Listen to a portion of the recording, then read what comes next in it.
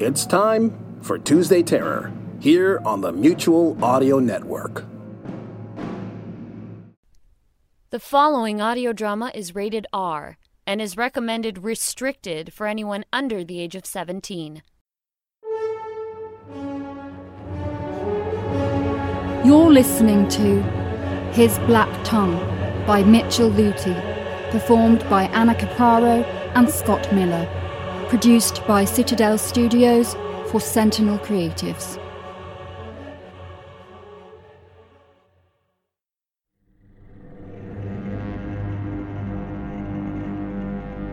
A young man had become possessed by a devil. The thing within him burst into loud lamentation and departed from the man. At once, the youth's eye fell out on his cheek, and the whole of the pupil, which had been black, became white. Saint Augustine.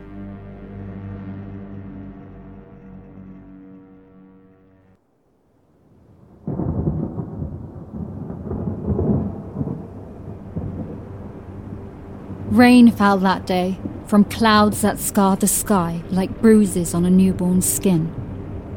It washed away the dust and the rot and the smell that lingered over Val de Havre, a thin strip of land somewhere north of Reims. It had been a plague year, as had the year before it, and the year before that too. What the rain couldn't sweep away, the mud claimed, and its tithe was a handsome one this year, the year of plagues. In the centre of the valley, jutting out of the soil like freshly unearthed bones, lay the town of Anvers. It was a small town, built the previous century, with high walls to repel Englishmen and deep wells to survive siege. Spindly towers peeked out from behind its ramparts, facing the wooded hillsides that surrounded the valley like null tips of a rib cage around the sluggish heart within. On the edge of the valley, beyond the empty fields that surrounded Anvers, a shadow peeled off from the forest. It moved quickly, keeping ahead of the gathering storm clouds, and slipped onto the muddied road just as a bell began to toll out from within the town.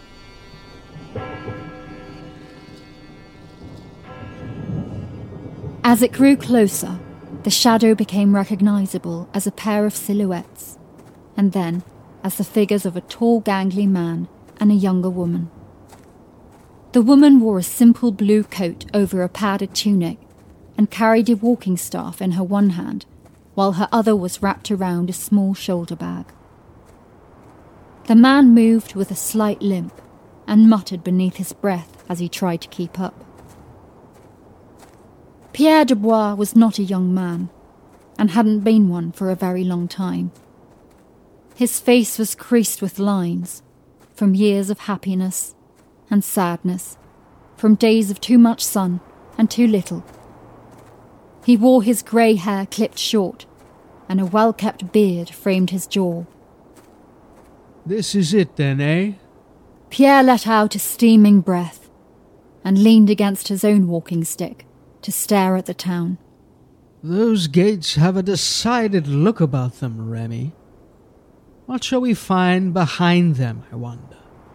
Another tomb, sealed in the names of pestilence and death?" Remy shrugged, walking ahead of him. "There is no sickness here." "So they say, so they say." Pierre wiped his nose and looked up as the first drops of rain began to fall. "Would that the absence of pestilence was so inextricably bound to the absence of death. But I fear that is not the case. One may still reside in a place where the other does not." "It's either that or the storm," said Remy. She turned back on the road, tugging her hood over her hair as rain pelted the mud around them. "These fields will be flooded by morn, and us drowned in them if we stay outside. So a hearth and roof, or this stinking mire." "Ah, but for a roof over my head and a fire to warm my feet, I might be convinced to share a room with the Reaper, if only for a night." And for a belly full of food? The old man laughed and trudged towards his companion. For that, I would be tempted to dine with the devil himself. Remy snorted and shook her head. Sometimes I think you damn your own soul for a half-loaf of bread and a spoonful of honey, Pierre. I hope your faith will never be tested such, but I do not think the devil waits for us in Unfair. No, indeed, said Pierre with a smile as they approached the town gate. A shallow river framed the town's eastern wall, running alongside the road like a serpent's coils. The current was split by an island of stone and masonry, the one half disappearing through a sluice gate in the walls, while the other followed the road north toward the edge of the valley. Its banks were already starting to overflow, and water flooded out onto the road, quickly turning it into a quaking mire. Pierre and Remy hurried through the mud, slipping and sliding in the ooze as the first rolling booms of thunder split the sky. Pierre groaned miserably to himself as he braced against the rain, pulling his hood tighter around his neck until they finally took shelter beneath the gate's stone overhang. Let's see if anyone's home, said Pierre, with a glance to his companion. He rapped the head of his staff against the wooden gate and then huddled back against the wall.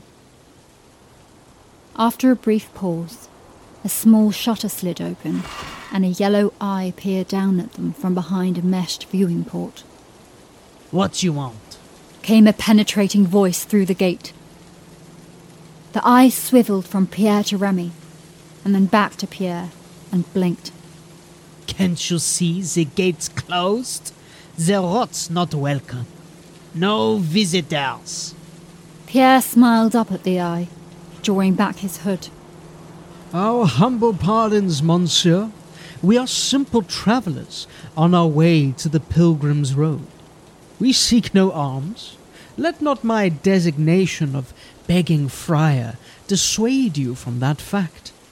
We ask only for the safety and shelter of your walls, and for a single night. The eye narrowed and blinked again. "Begging friar? Franciscan?" Indeed, I am Pierre Dubois of Auvergne, and this is my charge, Remy of... Just Remy, said his companion, tilting her head. Auvergne? You're a long way from home, friar, and these roads aren't safe anymore. A furrowed brow appeared through the viewing port as the gatekeep swapped eyes. Brigands, rapers, godless men. Even those bastards from across the Chanel hound us here. And at night, well, you're lucky you got here before sunset. So you will grant us entry? Asked Pierre hopefully. Aye, friar, said the eye. I don't know the punishment for denying entry to a man of God, but I'd prefer not finding out. Most wise, said Pierre, letting a smile crease his features. Most wise indeed. The eye blinked again, and then disappeared. A moment later, the viewing port slid shut, and the gates groaned before creaking open inwardly. I hope you two haven't brought this sickness with you, said the gatekeep, emerging from out of the shadows. His eyes, which appeared yellow from behind the shutter, were instead a mustard green. They rested above a nose that curved like a beak, giving him an appearance that would have been regal if not for the weakness of his chin. The gatekeep heaved a shoulder against the wooden frame, scraping it through the mud, and waved them in. But friar or no, he said, as they entered Althea. I'll fling you both back out the moment I hear so much as a sniffle from either of you, and face God's judgment for the crime. That won't be necessary, said Pierre with a thin smile. We have been fortunate in our travels, and you will find no pustule or boil upon our skin. only the ravages of age and the bruises of youth. The gatekeep chuckled at that, closing the wooden doors and barring them before guiding Pierre and Remy into the yard. The rain was starting to let up, but the air was cold and steam curled around their faces when they breathed. I'll take you to the prioress. My shift's about done, and she'll want to know what news you have from outside. If she had it her way, the gates would stay open to the world. Plague year be damned. A generous woman, said Pierre, matching the gatekeep's pace as they crossed onto a cobbled road. From within Enfer's walls, the town was revealed to be octagonal in form, built in rows of concentric circles around the imposing structure of the edificium, which pierced the skyline like a half-buried nail. Rows of windows covered its upper floors, growing more numerous in the upper echelons. Craven forms squatted beside one another beneath the sills, stone gargoyles leering lecherously from up high. The Priory's bell tower was hewn from the same yellow rock as the building itself, but had been appended to its western flank and jutted out awkwardly. It seemed to Pierre that the tower had been added as an afterthought rather than built as the Priory's focal point. Their guide, who had told them his name was Clemens, led them from the cobbled road across a narrow bridge. Dark water coursed beneath the stone arch, carrying debris from upriver where the storm had already hit. Roots and saplings were swept beneath the causeway, and other things too. Pierre paused on the bridge, blinking away the rain as a familiar shape was dragged down the river by the current. A body. A swollen corpse to be interred within a watery tomb. No, just a muddied clump of roots. He shook the vision from his mind, taking a cold breath before he followed Remy and Clemens into the town proper.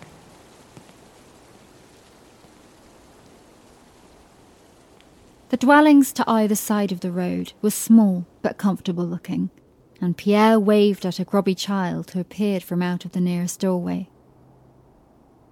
The boy made a face at the friar before his mother swept him up with an arm and disappeared back into the house. That child was as fat as a pig, said Remy softly, so that only Pierre could hear. And the mother too, Pierre replied, before turning to the gatekeep. Your town has been blessed with both health and abundance. But your fields outside are as sallow and bare as the rest of the province. I suppose we've been lucky too, said the man, nodding his beaked head. The prioress had news of the plague before it reached Val d'Ovre, and so we filled our granaries.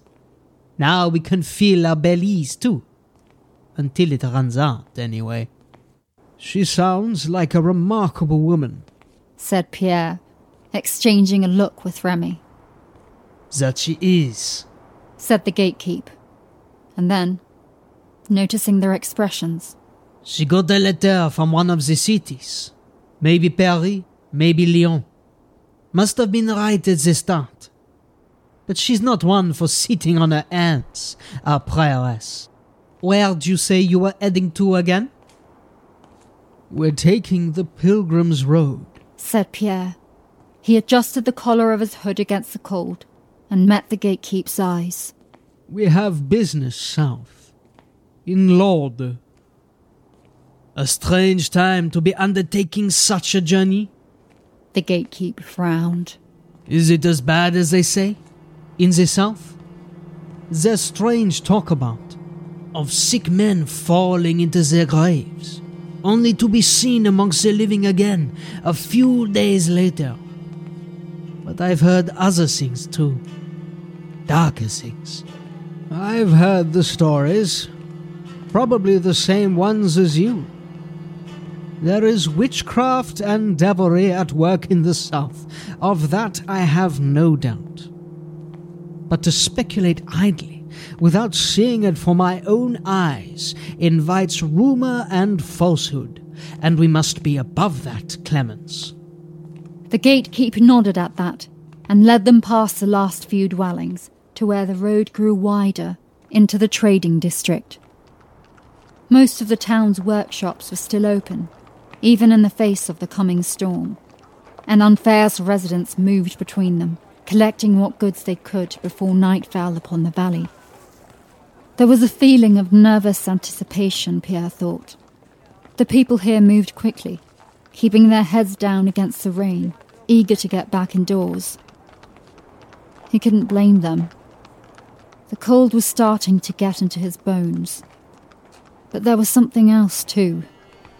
A slight tension that only made itself felt when Pierre let his gaze rest on the folk for more than a brief spell. Their eyes were all hooded, turned to their feet as they braced against the cold. Like the boy and his mother, they looked well fed, but there was a tinge to their skin, a yellow sheen that hinted at malnutrition or some other ailment. Further down the road, he spotted a black-handed smith working the furnace, and in the stall beside his, a portly baker replenishing his shelves with bread loaves. The baker's eyes were set deep against his pudgy flesh, and even from a distance, Pierre could tell they were red-rimmed and weepy. Apprentices moved in the shadows behind their master, keeping out of his way lest they earn a clip behind the ear or a harsh word. "I thought the sickness hadn't reached you here," said Remy. Pierre followed her gaze down one of the alleys and pursed his lips. Nearly a dozen caskets lay resting against the adjacent walls, and the sound of a hammer on wood rang out from a small shop at the end of the passage. "Your carpenter has been busy," said Pierre, directing a questioning look to the gatekeep. The man looked uncomfortable for a moment and then shrugged. It's not plague, if that's what you think. Nah, those are suicides. God be merciful, Pierre intoned beneath his breath. He made the sign of the cross with his free hand and leaned into his cane with the other. To be spared the rot of plague, only to find your mind ensnared by another sickness. It is a great tragedy. So many, said Remy softly, and then louder. Why are there so many? The Franciscan isn't far wrong, said the gatekeep, picking his words slowly. We have been spared some things, but sometimes I think it would have been kinder if we'd suffered through the plague like everyone else. Better that than this. Perhaps you ought to hear it from some learned figure in the prairie, lest you think I fib. But come, before night falls, and you find out for yourselves, then you'll see that no lies have passed these lips. Pierre and Remy exchanged another bemused look, but held their tongues and followed after the gatekeep. As the last shadows of dusk began to merge with the gloom of night, they crossed into the priory grounds.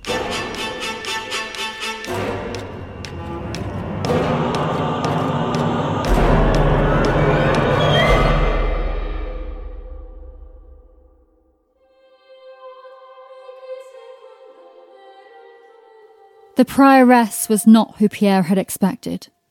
For starters, she was far younger than anyone of her station had any right to be. If he had to guess, he'd have put her within a few years of Remy. And Remy was little more than a child herself. But the prioress carried herself with the dignity of her post, even if she lacked the grey hair that usually accompanied it.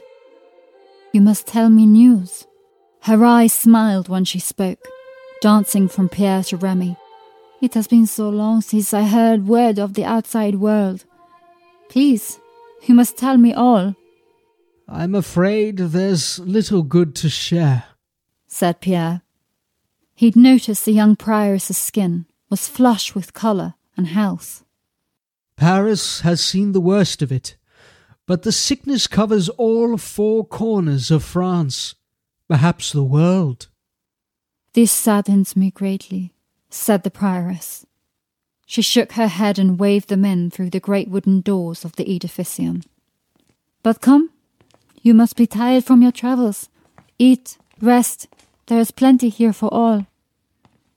"It seems your small town has been spared the brunt of it," said Pierre, as they followed the prioress across the courtyard and back beneath the vaulted ceiling of the priory.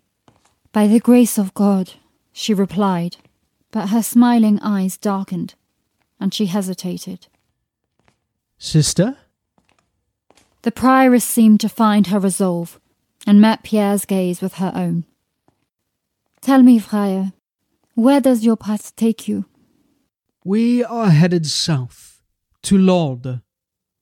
As I told your gatekeep, we go to do the Lord's work." "Lord?" The prioress frowned and raised a thin brow. "I have heard the stories coming out of Lourdes, from even before we closed our gates to the world. They say a devil has made the town its own and that there are no good men left to bury the dead." Pierre shrugged at that. "There is no soul so lost that can no longer be found." The prioress nodded her approval, but another shadow crossed her face. "We have stories of our own here. Perhaps you have heard those too?" "Only rumours of rumours, and some suggestion that not all is well from your gatekeep." "If only they were just that, rumours. But I am afraid not." The prioress tugged at the hems of her habit, bunching the fabric between her knuckles as they approached a steep flight of steps. "All is not well in Enfer, as you shall find once the darkness of night covers our fair valley, and devils walk the earth." Pierre glanced at Remy as they followed the prioress up the stairs. The look on his companion's face was one of puzzled curiosity, and Pierre was sure that his own face reflected the same bemusement.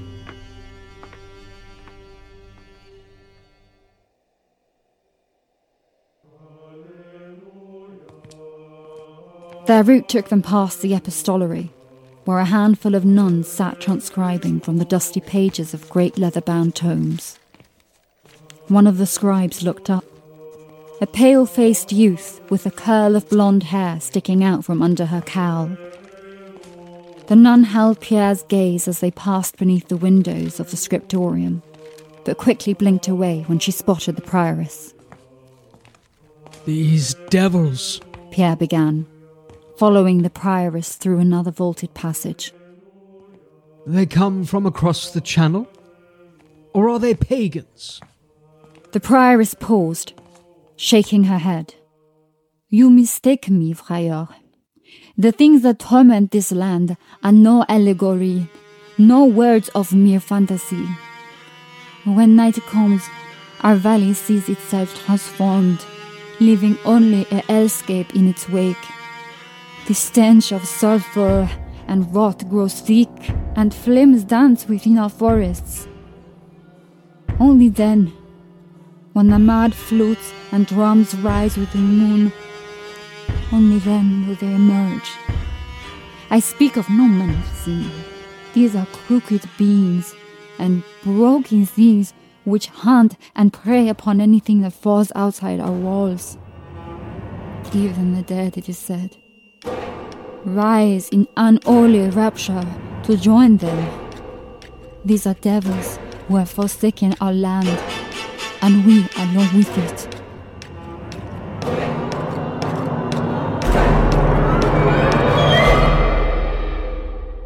Neither of them slept that night. They sat up in their cots in a small cell beneath the bell tower and listened to the world outside through a small window in the wall. At first there was nothing, and Pierre felt his nerves slowly starting to ease as the night grew old. He was considering sleep when Remy's hand shot up, and she shuffled over to the window. "Do you hear that?" she asked, peering into the darkness. Pierre tilted his head, his brow furrowing as he listened to the world beyond their cell. I don't hear any. Shh! Remy waved her hand at him again, this time beckoning him toward her spot beneath the window. All right, said the friar, grumbling as he clambered across her cot. But he stopped complaining midway and snapped his eyes to stare past his companion. He thought it was a wind at first, a low howl sweeping the valley from across the mountains. But as the sound grew louder, he started hearing other notes, ones that no natural phenomena could ever account for. Voices, said Pierre softly. Remy nodded, her gaze still fixed on the dark landscape beyond Enfer. But from where? Asked Pierre. There are no... A roaring drone cut through the air, splitting the night like a scythe cuts through barley. It was followed by a sudden quaking, as if the world itself was being torn apart. A red glow, as bright as the summer sun, blotted out the valley, forcing Pierre to blink back from the window. The light shone into their room, and the friar felt his hand start to shake as he slouched back down next to Remy. The voices, no more than a sibilant whisper at first, had broken out into a brazen cacophony. Mad laughter joined the chorus, and then screams too. When Pierre focused, he could just make out the rhythmic pulse of a drum resounding across the field, and the mangled harmonies of strange instruments. This is the place, then, isn't it? It is, nodded Remy. And that is? Remy leaned forward and slammed the window shut, blocking out the worst of the dread opera. She turned to Pierre, a determined look on her face. The gates of hell.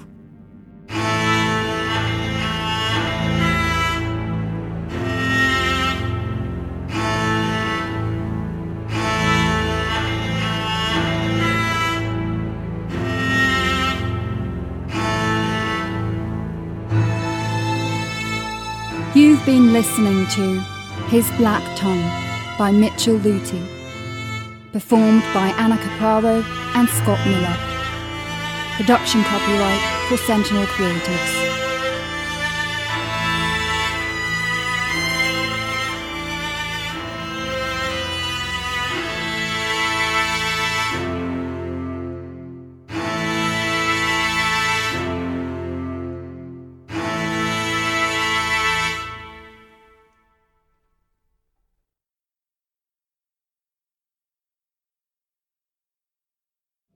Sonic Summerstock Playhouse is on the air!